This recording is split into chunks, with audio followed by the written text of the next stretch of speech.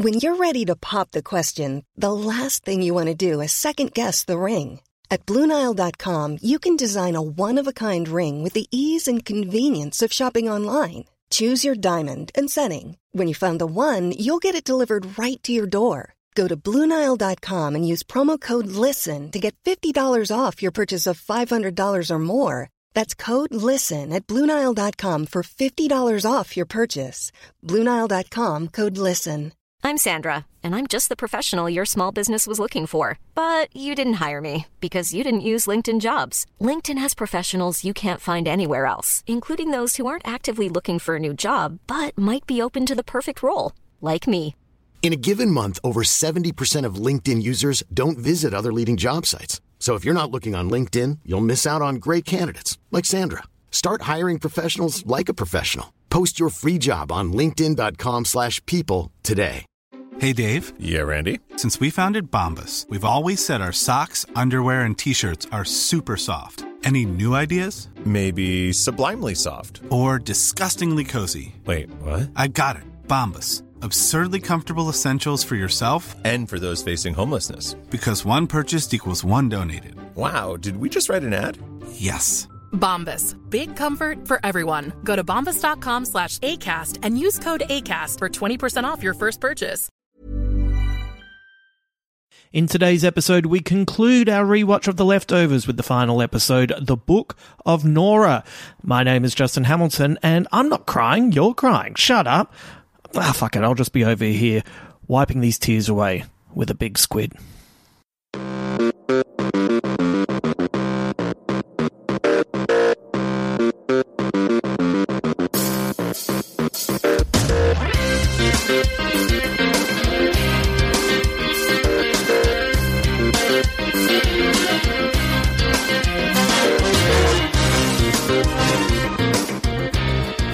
And here we are. It is the finale of The Leftovers and the final episode of Season 4 of Big Squid. It's all come together, and this episode was actually supposed to come out last week, but I don't know quite what happened. I watched the finale of The Leftovers, and I've watched this episode a lot. I've watched this series a few times. I've watched this episode in particular a lot. Like a lot, especially certain scenes. And it's funny, it's a little bit like the comic The Invisibles. Every time I experience it, I always feel like I experience it in a different way. So I had to kind of sit on it for a little bit longer and just sort of think about what it meant this time, you know, what my thoughts were, where I came down on the divide, especially the Nora part of the episode, and then did I really want to share that with anyone? Anyway, I did a lot of thinking. So we are a week late, but we finally got here. So this is, in case you weren't sure or you'd forgotten, this is the final episode of Season 4 of Big Squid. Look, there's more to tell you about, but I'll tell you about that after we have gone into this. I don't want to dilly-dally. I want to dig into this final episode. So for the last time, we are discussing The Leftovers, and then we will get back to what is happening later. This episode. What a beautiful episode.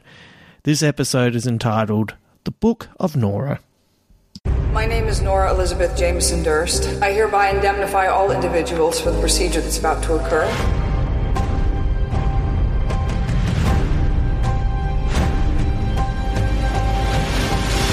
Today is the day I'm leaving to be with them.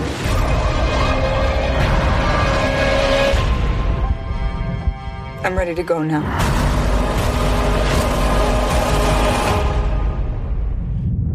We begin with Nora recording her testimonial. She is going to use the machine to travel to the other place, the place where the departed travelled to on that fateful day. She hears the scientists talking and asks them what they're discussing. They want her to record her testimonial again because they do not believe her. They think she is just saying the words that Nora believes they want to hear. Nora is offended. She stayed outside their house all night, followed them to their machine. She doesn't give a shit what they believe. And I don't lie, says Nora. They ask her to do one more, this time mentioning her children's names. So she records another version of a testimonial, dropping in her children's names, the children that she desperately wants to be with. I'm ready to go now, says Nora. The scientists talk to Nora and Matt. They usually like to give more orientation, but since they were about to move on, they'll have to do everything slightly differently. Men in hazmat suits walk past with a giant half globe with the body of a person burnt into the remains. Matt and Nora eye it suspiciously. Matt asks if that was a person, but the scientists point out it is a fossil. The person is gone. Maybe they'll let you keep mine, says Nora. Matt doesn't laugh. The scientists talk Nora through the process about what they're going to do to her before she enters the event chamber. It is a lot to take in, but Nora appears fine. She is going to go into the event chamber by herself, naked, wrapped into a ball. She will be able to hear the scientists, as Nora will also be able to be heard by them. They will fill the chamber full of fluids that have metals in them. Nora isn't allowed to breathe any of that in. She has to hold her breath for 30 seconds, and then that will be it. Before she goes in to the chamber, Matt and Nora sit together and play a Mad Libs game. This is how Matt is creating her obituary. The siblings are being silly together, laughing. Matt reads it back, and Nora thinks it couldn't be more perfect. She reminisces about the time she was sent off to some Bible camp and how much she hated it.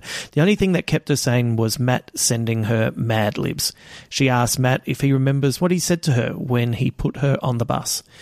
You said that I was the bravest girl on earth, says Nora. That's how he addressed Nora when he wrote to her. Nora is serious. She tells Matt that he drives her nuts, but he's always been a great man.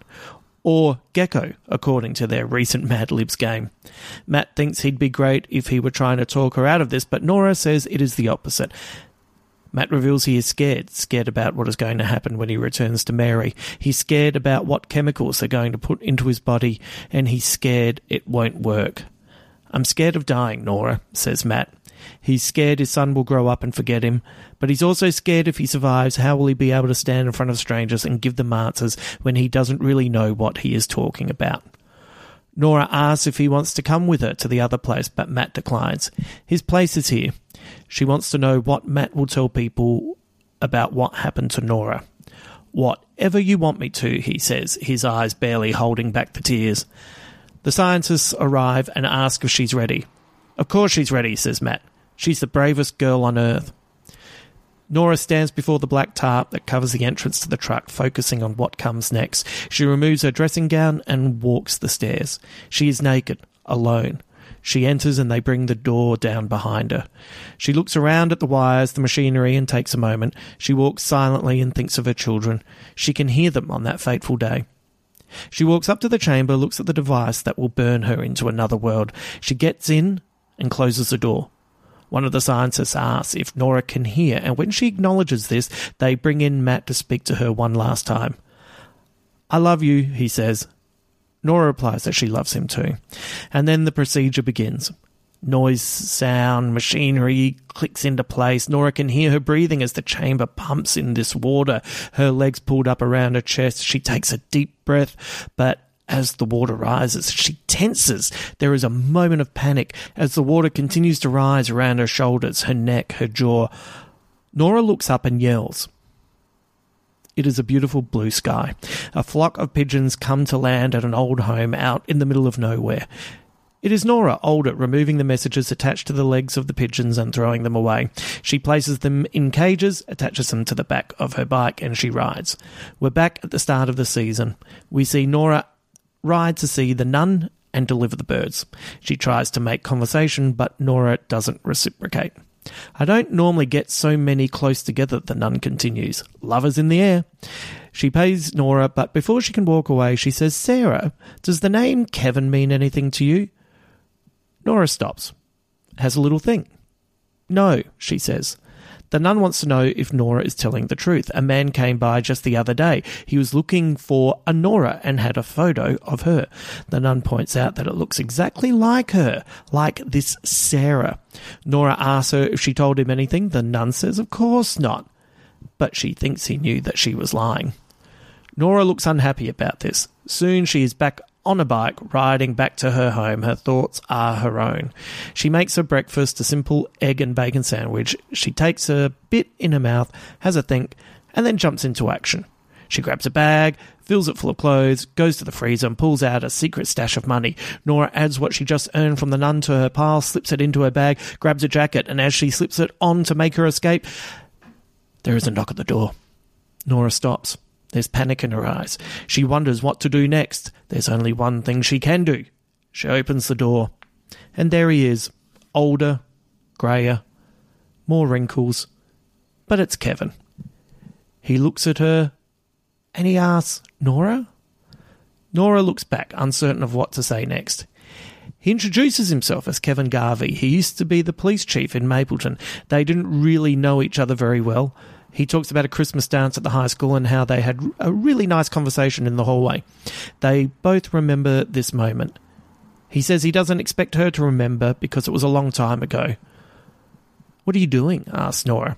He says he's been wandering around Australia trying to get off the grid, avoiding all the tourist parts of the country, getting lost and enjoying it.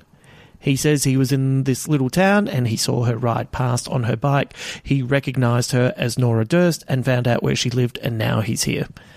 "But that's not what happened," says Nora. She points out that she showed a picture of her to the nun at the convent. That's how he found out where she lives. Kevin laughs and says, "That is ridiculous. Why would he have a photo of her?" Nora begins to argue the point, but Kevin asks if she's married, if she's seeing anyone. He noticed she wasn't wearing a wedding ring.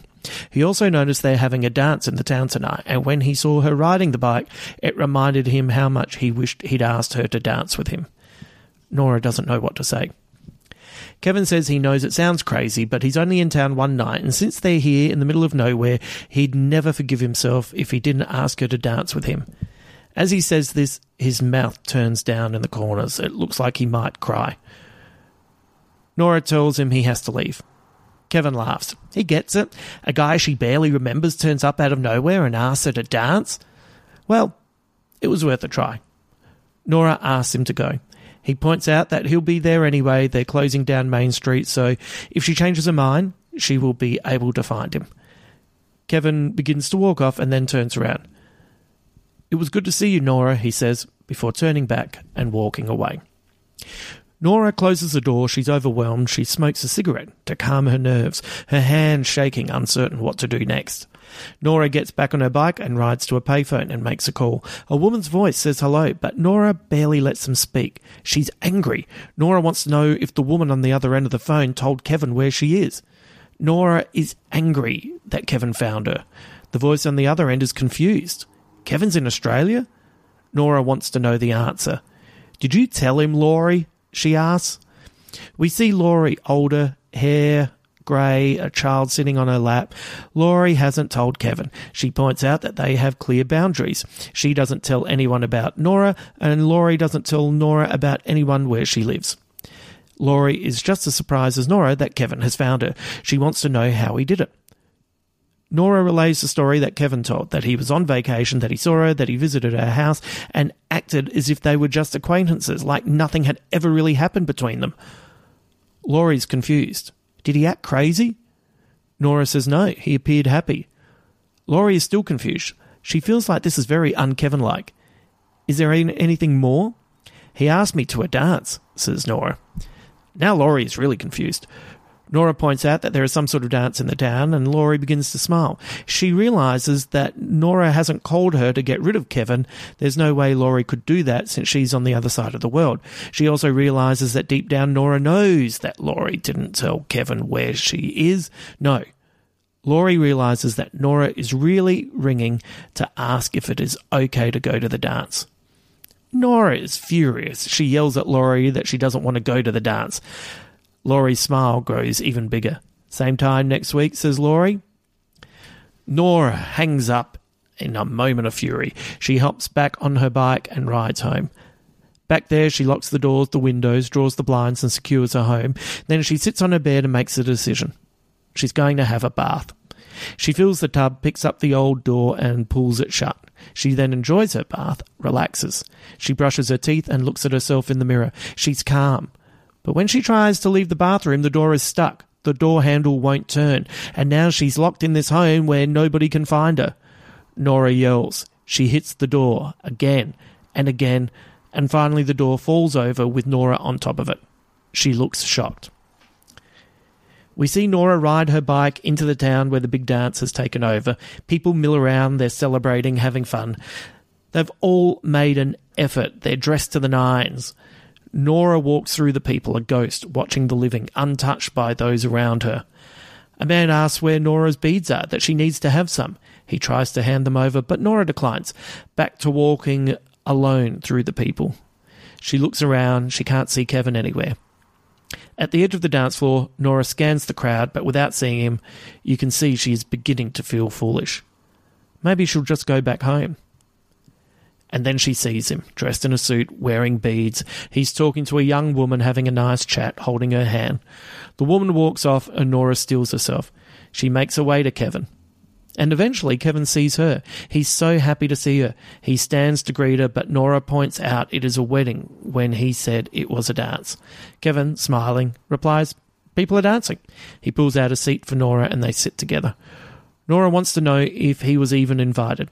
Kevin was. He points out the bride and groom, shares what he knows about them. He met them at the hotel bar and they said they'd be angry if he didn't come to their wedding. "How did you find me, Kevin?" says Nora. He looks at her. He says he was on vacation. He was wandering around and he saw her riding her bike. Nora points out this is the middle of nowhere. Why is Kevin here? He explains that his father came to Australia a while back, thought it was an amazing place, and now Kevin wanted to see it for himself. Nora asks if this is his first time in Australia. Kevin says yes. Nora wants to know if he's going to keep this up. Kevin looks back, smiling. He doesn't know what she means by that. Nora tries a different tact. If they only ever talked at the high school dance, what about that time in the courthouse? That was the time when they both got their divorces on the same day, when Nora asked Kevin to go to Miami. Kevin is confused. But they were strangers. He wants to know if that is the case. Why is Nora giving him a hard time about asking him to a dance? "It's a wedding," says Nora. Kevin looks at her and says she must have him confused with someone else, because if she'd asked him to go to Miami, he would have definitely gone. "I love Miami," adds Kevin. Nora looks away. So if Kevin never left Mapleton, then he would have known her brother, Matt Jameson. Kevin looks at her and says that he was hoping she would have attended the funeral. Nora points out they said their goodbyes in person. Kevin says it was a beautiful service. Over 400 people came. Mary gave the eulogy. She really loved him. "There was a lot to love," says Nora. "How are Jill and Tom?" Kevin is surprised that she remembers his kids' names. Nora nods. "Yeah, she remembers." "It's a little creepy, but I am impressed," says Kevin. Kevin tells her that Jill is great, married to a great guy. They have a daughter called Penelope. Kevin can't believe he's a fucking grandfather. Tommy's marriage didn't work out, but he's landed on his feet. Nora wants to know about Kevin. Did he ever get married again? He didn't. Nora wants to know why not. "Because I'm still holding a candle for you," says Kevin. Nora finds that hard to believe, but Kevin points out his mum died when he was 9 years old and his father never remarried. "People hold candles, Nora," says Kevin. She asks how his father is. Kevin Sr. is fantastic. They both laugh. He's still kicking around at 91, and for the first time they share a moment. Nora says he must be immortal, something that runs in the family. Kevin looks at her. He's not immortal. Kevin had a heart attack a few years ago. Turns out he's had an undiagnosed heart condition his whole life. They opened him up and put a pacemaker in. It was a bad heart attack. Nora is still trying to work out what is real, but Kevin offers to show her his scar. Before they can continue, Maggie, the pregnant bride, comes over to say hello to Kevin and sits on his lap. She's having a great time. Kevin introduces her to Nora. Maggie hangs shit on Nora for not dressing up, but Nora is so apologetic that the bride has to wave her off. It's fine. She says to Kevin that Nora is very serious, something that Kevin wouldn't have any other way. Maggie wants to know if Kevin has written any messages for the pigeons, messages of love to take out to the world. Kevin has handed his message to the nun, who is also Nora's acquaintance. Nora, of course, declines to write one. Maggie laughs and moves on. Nora wants to know what Kevin said about her to Maggie. "I said I had a crush on a girl but didn't know what to say," says Kevin. Nora doesn't know how to reply. Before they can continue, the bride and groom give a speech. It is fun. It is very Australian. They tell the crowd they have all their messages of love attached to the birds, and now they're going to release those messages to fly all over the world. The nun opens the cage, and the birds fly away. Nora watches on. She knows where those messages really go. They watch the birds fly away, and Nora turns to Kevin, wanting to know what he wrote. He leans in and whispers to her that it is for him to know and some lonely Eskimo to find out. The groom gives a speech. He talks about love, about marriage, about making mistakes. He points out the difference that a mistake is. That's just fucking up. A sin is when you know it is wrong, but do it anyway. He tells his new wife that he will continue making mistakes, but he will never sin again. They kiss. Everyone is happy. They cheer. A goat is brought out, and the groom explains in the medieval times they would burden a goat with their sins and drive it away from the town to make them sin-free. The beads are their sins, so place them on the goat and let it take their sins far away. Nora and Kevin watch the beads placed over the goat's head. At least they didn't sacrifice it, Kevin says to Nora. She looks at him. This comment doesn't fit in with the story he's telling her. The goat sacrifices happened in Jarden, a place they supposedly never moved to. She asks if he's ever seen someone sacrifice a goat. Kevin says no, he hasn't. That'd be weird, he says. The goat is brought over, and Kevin places his beads over the goat. He looks at Nora as music begins to play. He pauses, and then he says, "Will you dance with me?" Kevin leads Nora to the middle of the dance floor as Otis Redding plays "I've Got Dreams to Remember." They're uncertain, unsure. He holds his hand out respectfully, and she takes it. They begin to dance, looking at each other, leaning in. Nora gently places her face close to Kevin, and he cautiously nuzzles into her.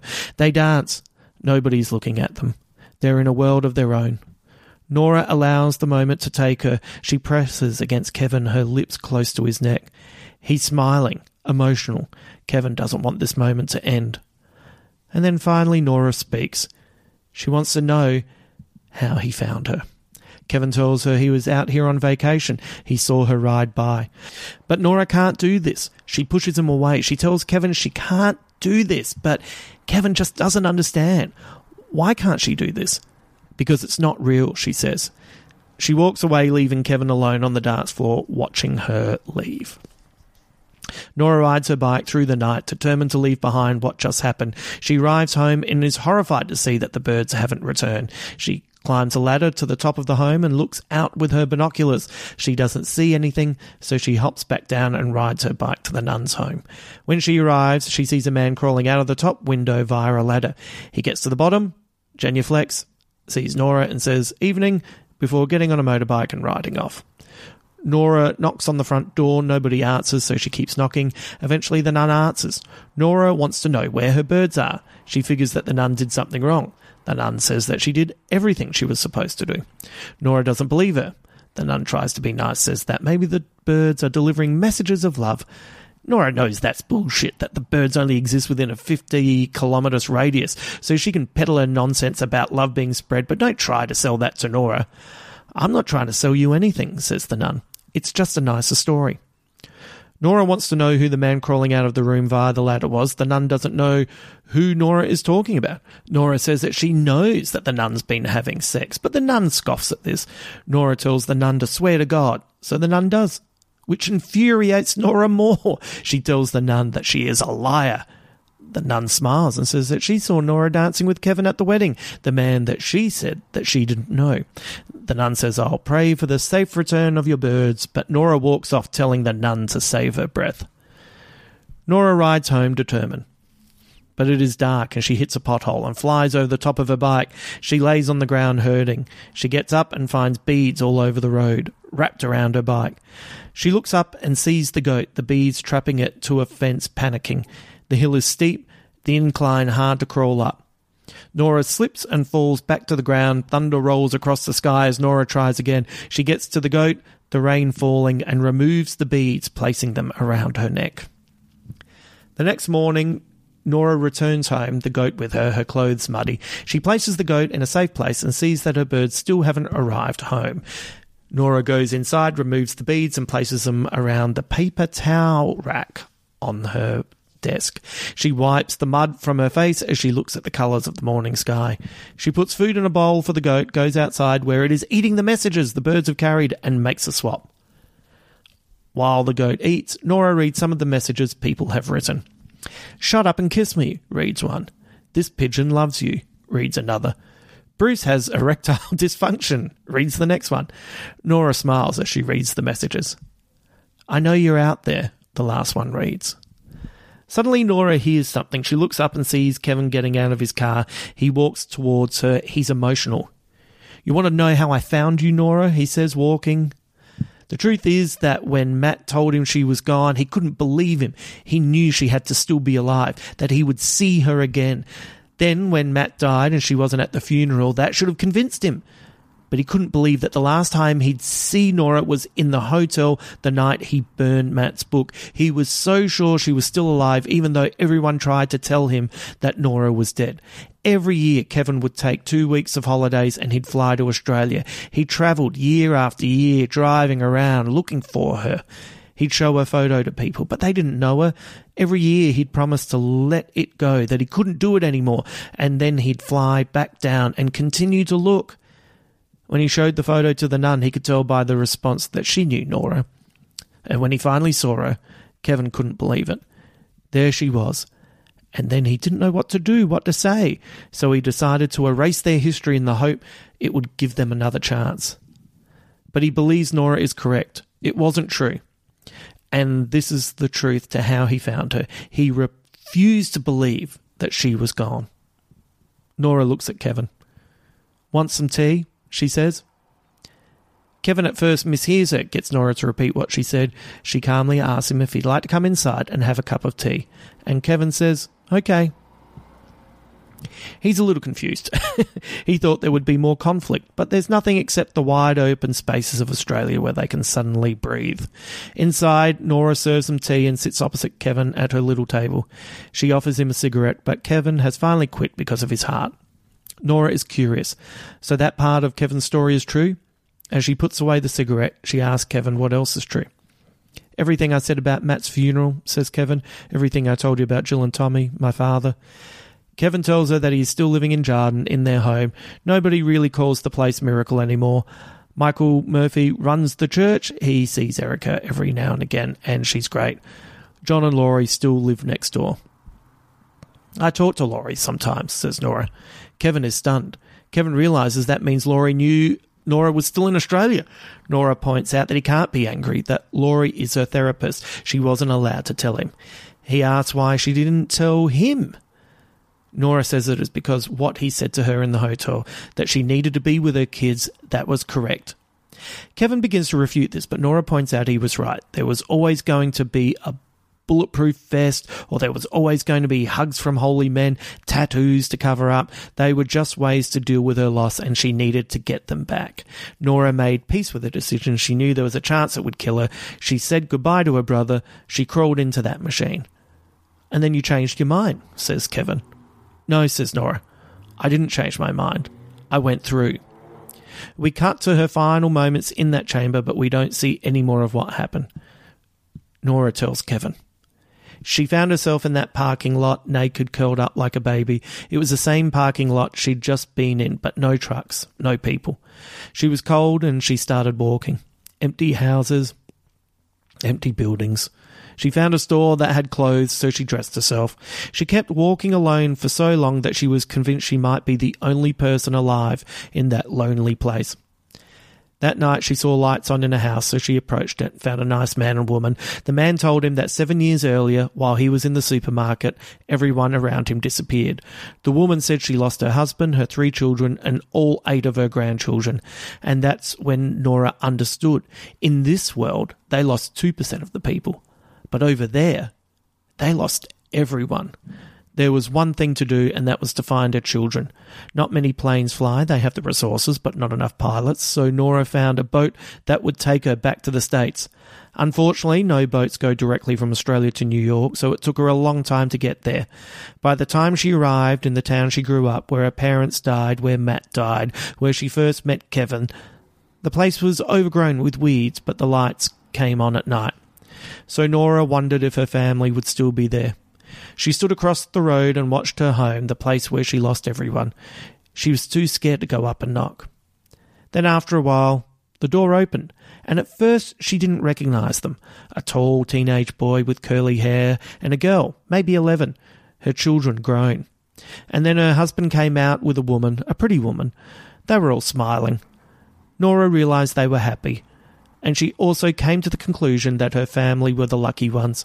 In a world of orphans, they still had each other, and Nora was a ghost who had no place there. And then that was when she changed her mind. The scientists had told her who was the first man to use the machine. It was the man who invented the machine. She was told by the scientists to look him up, and even though Nora is sure they were making fun of her, Nora did just that. But that also took a long time. She found him, asked him to make another machine to send her back, that she didn't belong in this place. So the man did, and Nora came back through and returned here. Did I think about you, says Nora? Did I want to call you? Did I want to be with you, Kevin? Of course I did. But so much time had passed. It was too late, and I knew that if I told you what happened, you would never believe me. Kevin looks at Nora, tears rolling down his cheeks. I believe you, says Kevin. Nora looks back. She's about to cry too. You do? She asks. Why wouldn't I believe you? Kevin replies. You're here. He leans across the table, his hand outstretched. She places her hand inside of his. Nora is crying. She smiles. I'm here, she says. She smiles. He smiles. We see them from outside, Kevin and Nora, lit up by the window. The goat walks away, and the lovebirds begin to return. So, confession time. I've waited months to reveal to you that the reason I wanted to cover The Leftovers on this podcast was for a lot of reasons. But the main reason, the reason that stood out above all others, was that I wanted to talk to you about my favourite scene in any TV show. The moment Kevin and Nora dance together. Yep. This whole series has been about being able to talk to you about that one moment. But before we get to that, let's begin with this moment of happiness. Laurie is alive. I can't tell you how happy I was to see that she was alive in the future and hadn't killed herself when she went diving. It makes that scene in retrospect even more interesting to me because rather than going through with it, we're left to wonder what was going through Laurie's mind the whole time. Did the talk of diving just remind her of something she would like to do to chill out? Did she plan on killing herself but decide not to after hearing from her children? Was she in two minds all along and only decided once she was underwater what she really wanted to do? Maybe her hand wavered over the knob, ready to make it look like an accident, and in the end, maybe she chose to live. I don't know what the answer is, but in the end, it doesn't matter. Just like the episode, it isn't important how she arrived at this point. It is important that she is here now, and that is all we have to care about. I not only love seeing Laurie again knowing she was alive, but also imagining all the weird-ass conversations she had with Nora. I wouldn't want one more episode of The Leftovers. For me, this series is pitch perfect, but if there was one more episode, I'd love to see Nora and Laurie hanging out, more of this dynamic. Both are fascinating characters in their own right, and when you place them together, they bounce so well off each other. They're great to watch. This is due to a couple of reasons. The characters beautifully written, but also the actors are formidable and wonderful. So 3 huzzahs for Laurie being alive. We've got some interesting facts in the Squid Bits part of the podcast about Laurie too, so keep an ear out for that towards the end. And speaking of endings, in the end, The Leftovers was a love story. Anyone who has followed Lindelof's work knows that he is at heart a romantic. You can see this in the best episode of Lost, The Constant. Oh, a glorious episode of television. And it's also at the heart of Watchmen. Watchmen is essentially a love story that is doomed from the moment it begins, but still worth pursuing. And now in The Leftovers, we see that no matter how damaged we are, making connections in life and pursuing love is what makes living worthwhile. We've seen Kevin Garvey, the man who was chief of police in a small town, who died multiple times and travelled to a place where he could be an assassin, a cop, and the president, who was mistaken for a messiah, the man who does everything that everyone else wants of him but doesn't know deep down what he wants, travelling over and over again to a faraway place to look for the woman he loves, not knowing if she is still alive, still in this world, or even if she is, will she greet him with open arms. Kevin had a choice to make in the other world, where he was not only an assassin and the president at the same time, but also an unseen romance novelist. There were two versions of the novel, the one where he boards his boat, the Merciful, and continues to look for the woman he loved, and the version where he gives up.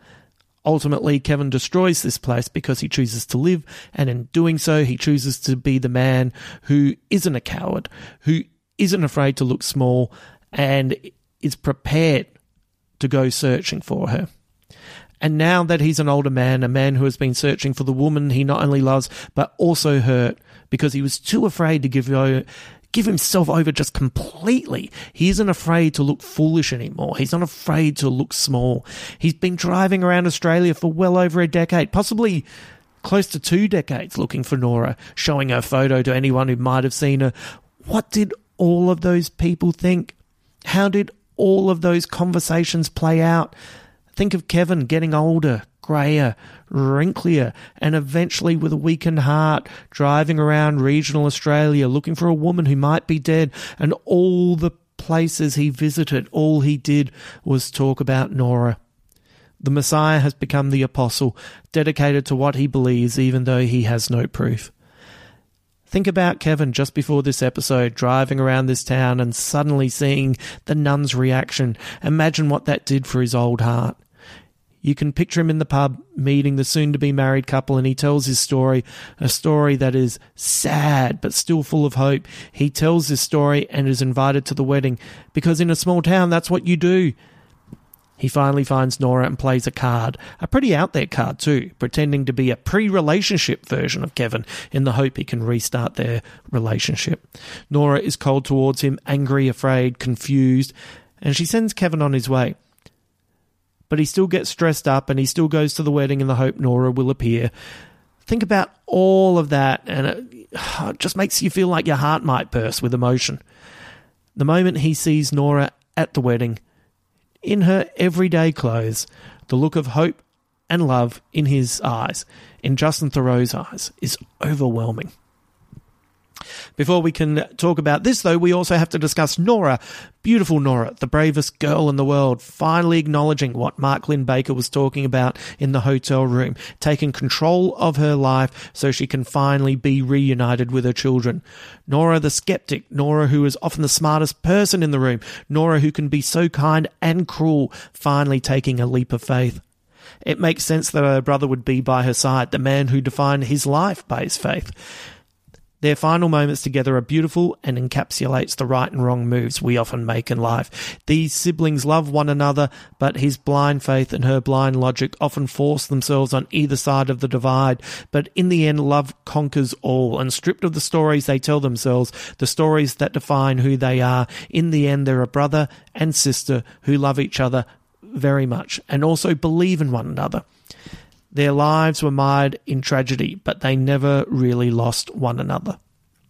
Yet what happened in that chamber? Did she call out and stop the process? Was she overcome with embarrassment and grief, so instead of reconnecting with her loved ones, decided to hide in Australia because she felt she had committed a sin by not trying to find her kids?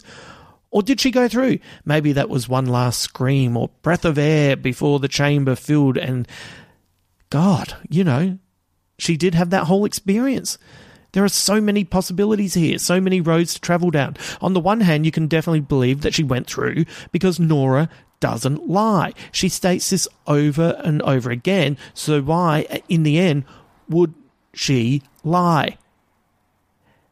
But there's a number of issues with this, which include a simple fact, and that fact is Nora does lie. She lies all the time. She lies about how she is really feeling. She lies about what drives her anger. She lies about why her arm had plaster on it. She lies about the coffee cup smashing on the floor at the cafe in Mapleton. She could easily be lying now, maybe to cover up her embarrassment at not going through.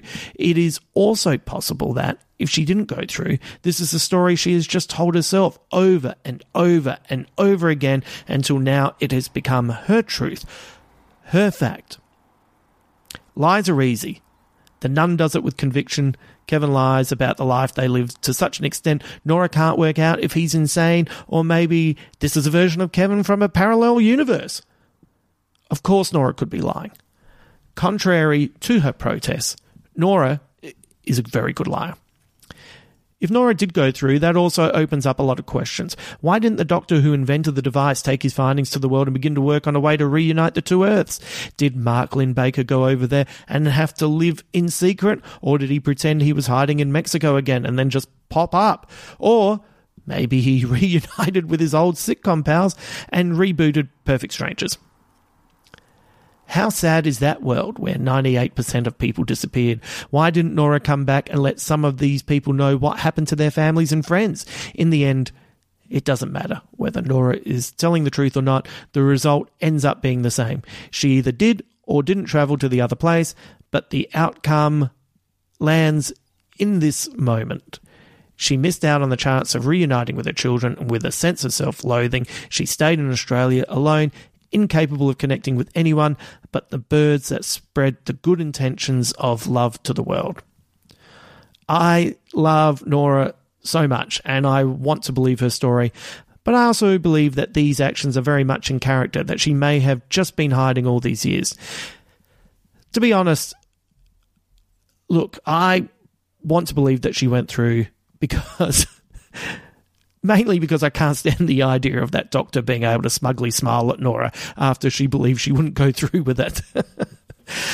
In all honesty, I have changed my mind on whether I believe Nora or not. It changes with each viewing, and I have watched this episode a lot. In the end, though, I am like Kevin. If this is a story, whether it is true or not, doesn't matter. It is all about having faith in Nora, tough, strong, vulnerable, caring, angry Nora. The bravest girl in the world, the woman who couldn't believe in herself.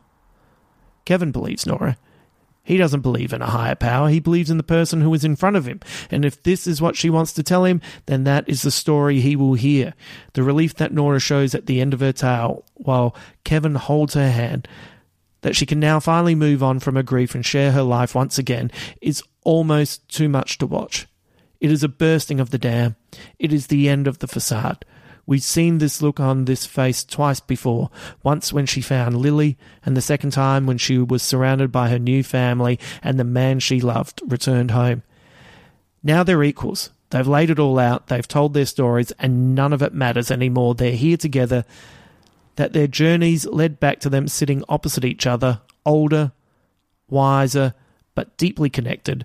It's not what I expected, but it is exactly what I wanted. This show could have gone in many different directions, but to paraphrase The Nun, this is just a nicer story. In The Leftovers, characters flash to moments from their past when they're in certain situations. When I talk about this series, I immediately flash to Kevin and Nora dancing. The sepia tones of the scene, the perfect use of Otis Redding, the way Kevin tentatively asks Nora to dance and the gentle way he holds out his hand, the sad smile Kevin gives her as he leads her to the dance floor, and once there, uncertain, two people who were once intimate so many years ago, not sure how to touch one another, how to connect. And the dance begins, and Nora finds that place where she can slip perfectly into his body, her face pressed against him. I watch this scene and believe this is the first intimate contact either of them have experienced in a long time. They're scared because they both want this to happen. I love the tightness of the shot. I only want to see Kevin and Nora at this point. I don't care about anyone or anything else. I just desperately want these two characters to be happy and to feel safe. Yet Nora isn't quite there yet, and she has to ask. And Kevin has to stay with his story. This isn't the time to be real. Nora isn't ready. She still has obstacles to overcome. She still has to reconcile the nun story, the lost love pigeons, the struggling goat, the Sisyphean moment of taking the sins of a town and placing them around her neck. She needs to endure all of this to place her in the most important moment of the episode for me. We need to see her reading the notes that people wrote attached to the previous pigeons, some beautiful, some funny. And we need to watch her as she reads them without judgment. We need to watch her enjoy each message for what the writer intended. This is the moment when I knew she was ready for Kevin.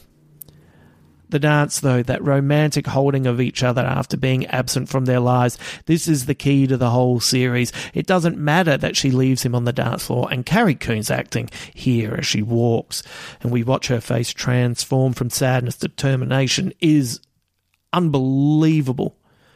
We see in her eyes the rebuilding of the walls that Nora has comfort in hiding behind.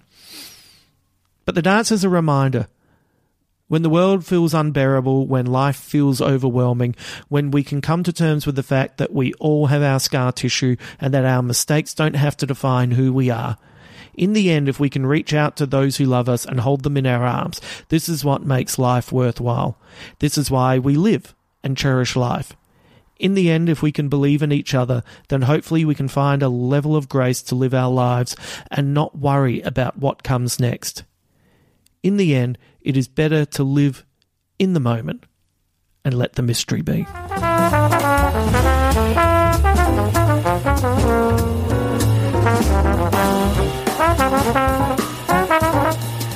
Okay, time for the final squid bits.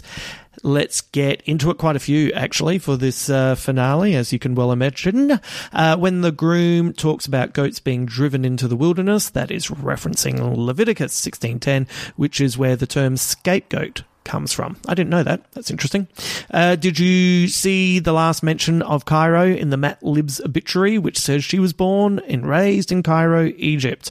So that was very much a Tasty McGovern, that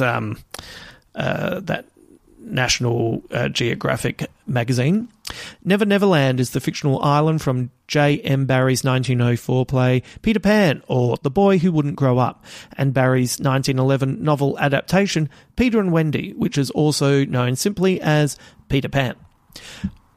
Feels like it was a Game of Thrones reference when the groom tells his wife she is my sun and my stars, which is Daenerys' term of endearment for Khal Drogo. Matt tells Nora she is the bravest person in the world, an episode after Kevin was told he was the most powerful man in the world. Nora being freaked out about being locked in the bathroom seems right, considering there looked like a moment when she panicked in that claustrophobic chamber. Kevin now has a pacemaker in the same spot that the key was implanted in the previous episode. Each season ends with Nora speaking to Kevin. The last lines are, Season 1, look what I found. Season 2, you're home. Season 3, I'm here. HBO's synopsis for this episode is nothing is answered, everything is answered, and then it ends. I remember reading that the first time and it made me laugh so much. For any old school Lindelof fans out there, when Kevin says he's been wandering around Australia and he enjoys getting a little lost, it feels like a gentle shout out to Lost, which not only has a flight that begins in Australia, but also has an ending that is much maligned by people who didn't watch the show properly. Yep, that's me having a dig. Set designers consulted with physicists so they could base the machine's design on the Large Hadron Collider and stellarators, which were built decades ago in an attempt to sustain nuclear fusion through magnetism. Even in the script direction, Nora doesn't yell anything as the chamber is filling up. Nora is, according to the script, around 50 in the future sequence, which means maybe this is taking place around 2029, 2030, if that's Nora's age. If we're going by Kevin Sr.'s age, with him being 91, I think that probably makes it 2032. Hopefully we'll be out of lockdown by then. Oh, I kind of meant that as a joke, but I immediately felt bummed out. Kevin, staying off the grid while he's in Australia, recalls his father on the cassette tape. Remember when he says, Garvey men do not follow AAA maps that are designed to take travellers to tourist destinations? Okay, so here's some really interesting stuff. Lindelof said that no idea divided the writers' room more than the question whether Laurie killed herself or not.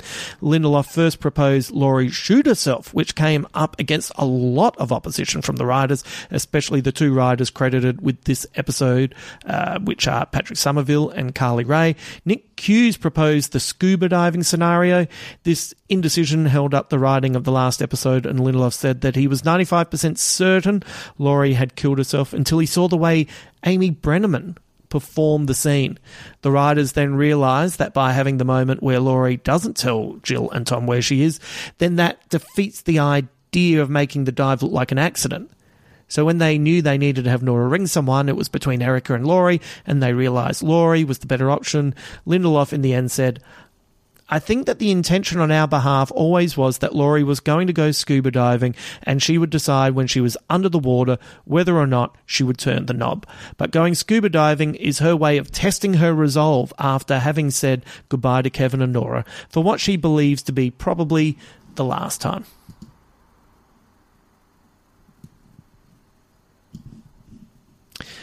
Sorry, I just was fixing a few. I just saw a couple of writing errors, and there was just enough in a row that I was like, oh, I need to fix that now. And then I realised, I haven't been talking for a second. Yeah, where did he go? Just saw those little annoying red lines underneath. Anyway. Okay, what else do we have for you? In case you're wondering what the future looks like, if you watch closely, you can see the Telstra payphone is solar-powered. The wedding sequence was filmed at the Victoria Gold Rush Ghost Town Clunes. The look was inspired by bachelor and spinster balls, as well as a hipster's take on bogan culture. FYI, for my Australian friends, on Wiki, they described bogan as hillbilly. Does that seem right? Maybe I'm going to have to look up what hillbilly means. I feel like I never saw bogan as being able to play the banjo, and that's what I see hillbilly as, right? Or am I being very unfair with all of this? Maybe they are matchy-matchy. Who knows? Anyway, interesting. Nick Hughes came up with the idea that their date take place at a wedding, and that idea was inspired by a scene in Up in the Air, which is... maybe that's my favourite George Clooney movie. I found it quite confronting as well. Anyway, that's a story for another time. It's a good movie, though. I personally think it's a really good movie. The undiagnosed heart condition might actually be damage sustained from his repeated deaths. The writers wanted there to be physical consequences to all the damage and all the moments that Kevin has already lived. So that kind of makes sense, doesn't it? The pigeons and the goat were two different ideas that made their way into the script, and they had both animals reflecting the different bride and groom's POV. On the set, Kevin and Nora danced to Bob Seger's We've Got Tonight, but that was dropped when Mr. Robot used that song. I'm so glad that they didn't use the Madonna song at the end of season 2, and I'm so glad that they went with Otis Redding, which also calls back to Otis Redding is playing at the dinner table in season 1 when Nora goes and visits for the first time and Jill's a bit of an arsehole to her. So, yes, that's much better. Sometimes constraints and mistakes can work in your favour. Nora climbing onto the roof to look for the pigeons calls back to the Millerite sequence at the start of season 3. After taking the beads that represented the community's sins and placing them around her neck, she then hangs the beads on her paper towel rack, which once represented Nora's guilt surrounding her children's disappearance. In the original script, Kevin tells Nora that he lets everyone think he's off on adventures for his holidays, so they don't know that he's really going to Australia. But Justin Theroux thought it was extraneous, that the scene already implied that, so they dropped that part. This scene only would have pointed out that Laurie really didn't have any idea that Kevin was down under, but I feel like I got that anyway. That all made sense to me. I think Theroux's instincts on that were correct, and I'm glad they followed them. When Lindelof first met Tom Perrotta, he asked if Perrotta knew where The Departed had gone. The author replied that he never really thought about it. But Lindelof said for the show to work he needed his own answer, even if they never told it. It was while shooting the pilot that Lindelof came up with the idea that the world had flipped. When they were on location, Lindelof asked director Peter Berg to shoot an alternate version of the opening departure sequence, depicting the flip side, where baby Sam remains and his mother's voice while she's on the phone abruptly cuts out, followed by a father calling for his son. Lindelof thought this might be a perfect way to end the series, but in the end they were losing light and didn't have time to get the shot. Once again, we were just saying, restrictions can lead to much better solutions, and thank goodness they didn't film that, because they might have felt compelled to use it. But I just think everything's perfect. I love the way it's ended and did not need to see that. In the writer's room before season 3 began, they determined that the course of the show and the central journey of the season would be Nora's. They knew they wanted to move the action to Australia because of the influence of Peter Weir's movies on season 2 and 3. Those movies, of course, being The Last Wave and Picnic at Hanging Rock. They did toy with the idea of the 7th anniversary leading to the end of the world, but in the end decided that the human themes and the idea of what happens when the apocalypse fails to materialise was far more interesting. The initial 2 through lines conceived for the final season were Kevin learning that Matt had written a gospel about him and that forcing him to become a reluctant messiah, which was influenced by Life of Brian, the Monty Python masterpiece. Yeah, that makes a lot of sense, doesn't it? The other story, of course, was Nora finding out about the ladder machine. Originally, they were going to film Nora in the flipped universe where 98% of people disappeared. Perrotta was adamantly opposed to this idea. He didn't want to definitively answer the question of where the departed went, because that moment is analogous to the mystery of where we go when we die. Perrotta turned the writer's room around, and then writer Patrick Somerville proposed the compromise of Nora telling someone the story of the other place over tea. This allowed the audience to decide whether or not the story is true. Nora Makes Tea was then added to the whiteboard, and once the whole writer's room was assembled, the rest of the season was reverse engineered with the goal of making this moment. Other ideas that were on the whiteboard that didn't make the cut: Nora and Laurie going on a road trip to Jacksonville. See, there I am saying I don't want any more episodes, and then it's like, I could have had that, but no. Happy with what I've got. Nora, other stories that didn't get used were Nora gets vaporized, and 2 days later Kevin arrives and goes through after her, which would then lead the audience to wonder if both characters went through or died. Ugh, yuck, no. A huge massacre nearly occurred, and there was also the idea Kevin using the hotel room to find Nora after she dies. There was also a moment where Nora told her story to a teenage Lily who had tracked her down. They realised it was more satisfying that the story is told to Kevin. Lindelof has stated that he knows 100% whether or not Nora is lying, but, along with the other writers, will never state this is what really happened. Lindelof has said that he wanted every season finale to restate the conclusion of Perrotta's novel, that people can be okay again and form attachments after the departure. In the book, Nora prominently rides a bicycle for miles every day. In the book also, Kevin does accept her invitation to go to Miami. And also in the book, they don't say where everyone went, but there is a point where Kevin is talking to Jill about her best friend, Jen, and then says, what if she is still there and we just can't see her? So it's kind of touched upon, isn't it? It's a little bit like the graphic novel series Y: The Last Man, which gives you, I think, about half a dozen possibilities for how or why all the men or all the males died, but never lands on one, and I like that. Okay, final squid bit for you. Here we go. As you know, this podcast is a place where my friends and I attempt to celebrate the world of art and entertainment. I'm a believer of stories and what we can learn from them in all their forms. Sometimes art can inspire a thought or a feeling that you just can't put your finger on, but you feel it. You feel it in the chest, pushing against your ribs. You can feel it smothering your heart. And after I finished The Leftovers the first time, this was when I was living in Sydney. I'd had a really kind of down couple of last years in Melbourne. I was bereft of inspiration, uncertain of where I wanted to be or what I wanted to do next. And this show came along at the right time for me. It helped me find my way forward through a lot of stuff that I'd been thinking thematically. And I never really related to any one character. I felt like I was everyone in some way. I loved every episode, and honestly, as I keep saying, wouldn't change anything in the series. And the dance scene for me, though, damn, the feeling it invoked in me was something I still can't express to this day. I don't really know what it was, but even now, talking about it, I can still feel it while I think about it. And in the end, I really wanted to express that feeling.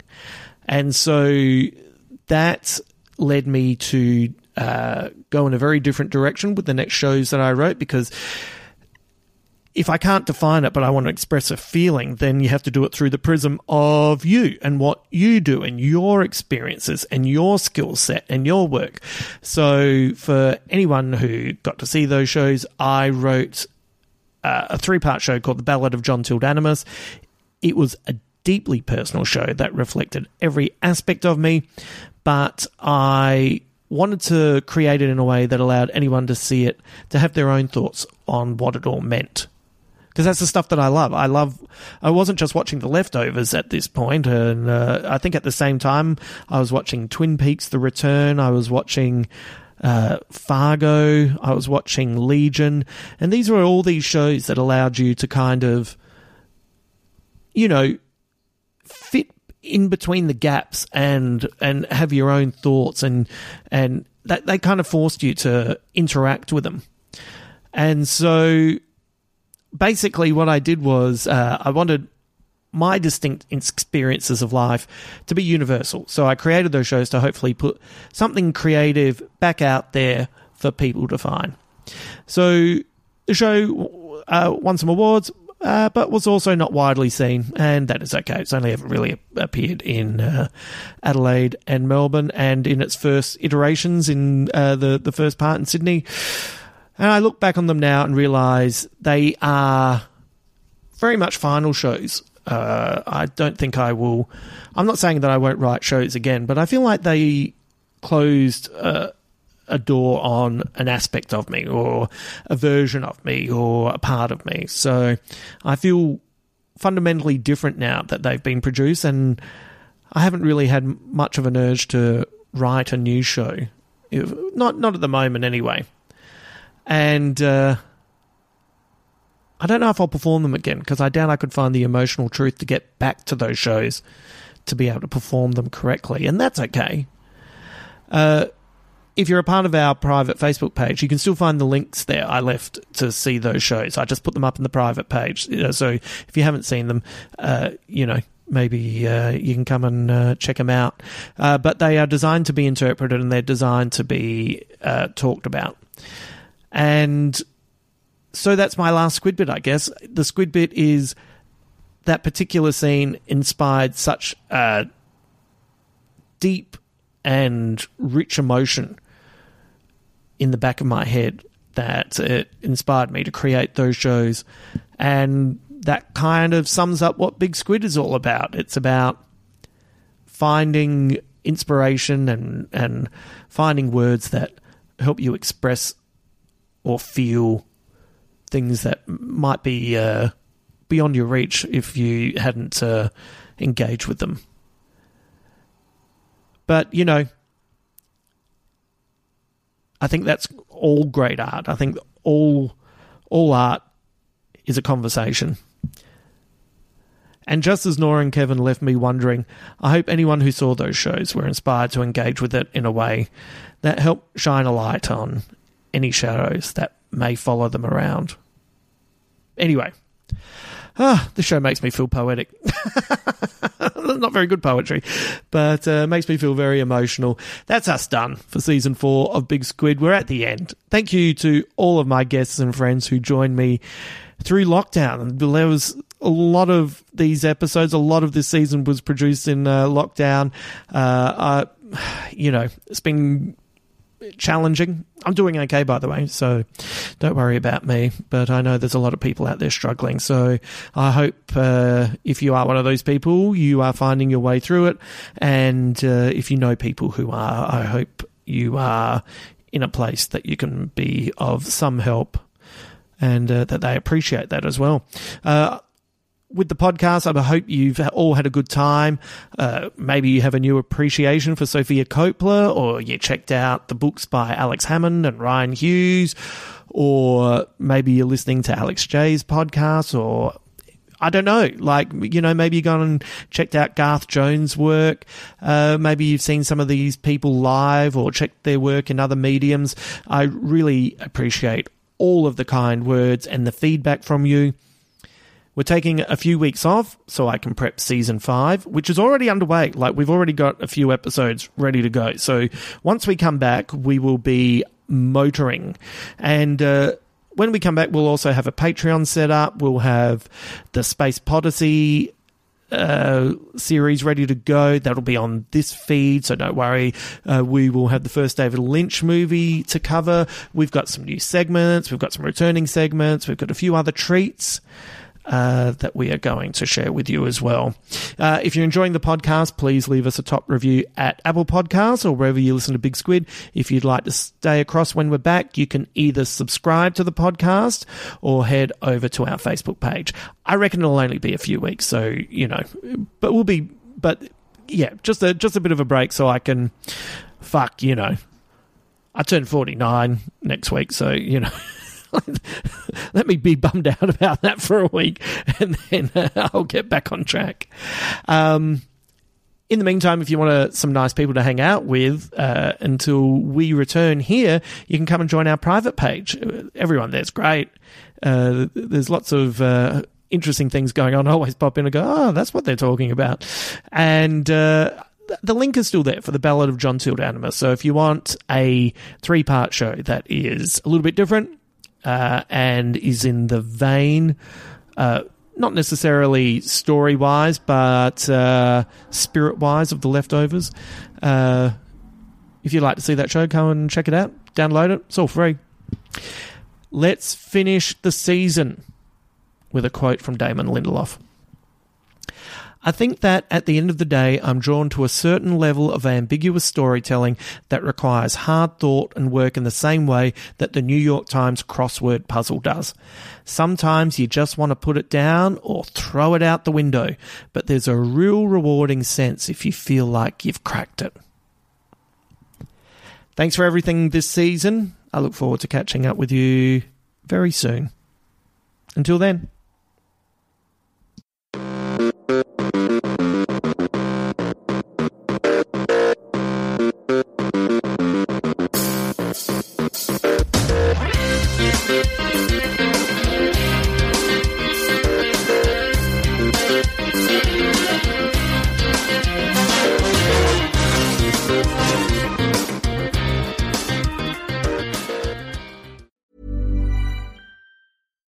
Here's a cool fact. A crocodile can't stick out its tongue. Another cool fact, you can get short-term health insurance for a month or just under a year in some states. United Healthcare short-term insurance plans are designed for people who are between jobs, coming off their parents' plan, or turning a side hustle into a full-time gig. Underwritten by Golden Rule Insurance Company, they offer flexible, budget-friendly coverage with access to a nationwide network of doctors and hospitals. Get more cool facts about United Healthcare short-term plans at uh1.com. When you make decisions for your company, you look for the no-brainers. And if you have a lot of mailing to do, Stamps.com is the ultimate no-brainer. It streamlines your processes to make your business more efficient, which makes you less busy. Mail checks, invoices, legal documents, and everything you need to keep your business running with Stamps.com. Seamlessly connect with every major marketplace and shopping cart. Schedule package pickups and see your cheapest and fastest shipping options from different carriers. With rates up to 89% off USPS and UPS rates. And with the Stamps.com mobile app, you can take care of mailing and shipping wherever you are. Make the same no-brainer decision as over 1 million other businesses with Stamps.com. Sign up with code PROGRAM for a 4-week trial, plus free postage and a free digital scale. No long-term commitments or contracts. That's Stamps.com. Code PROGRAM.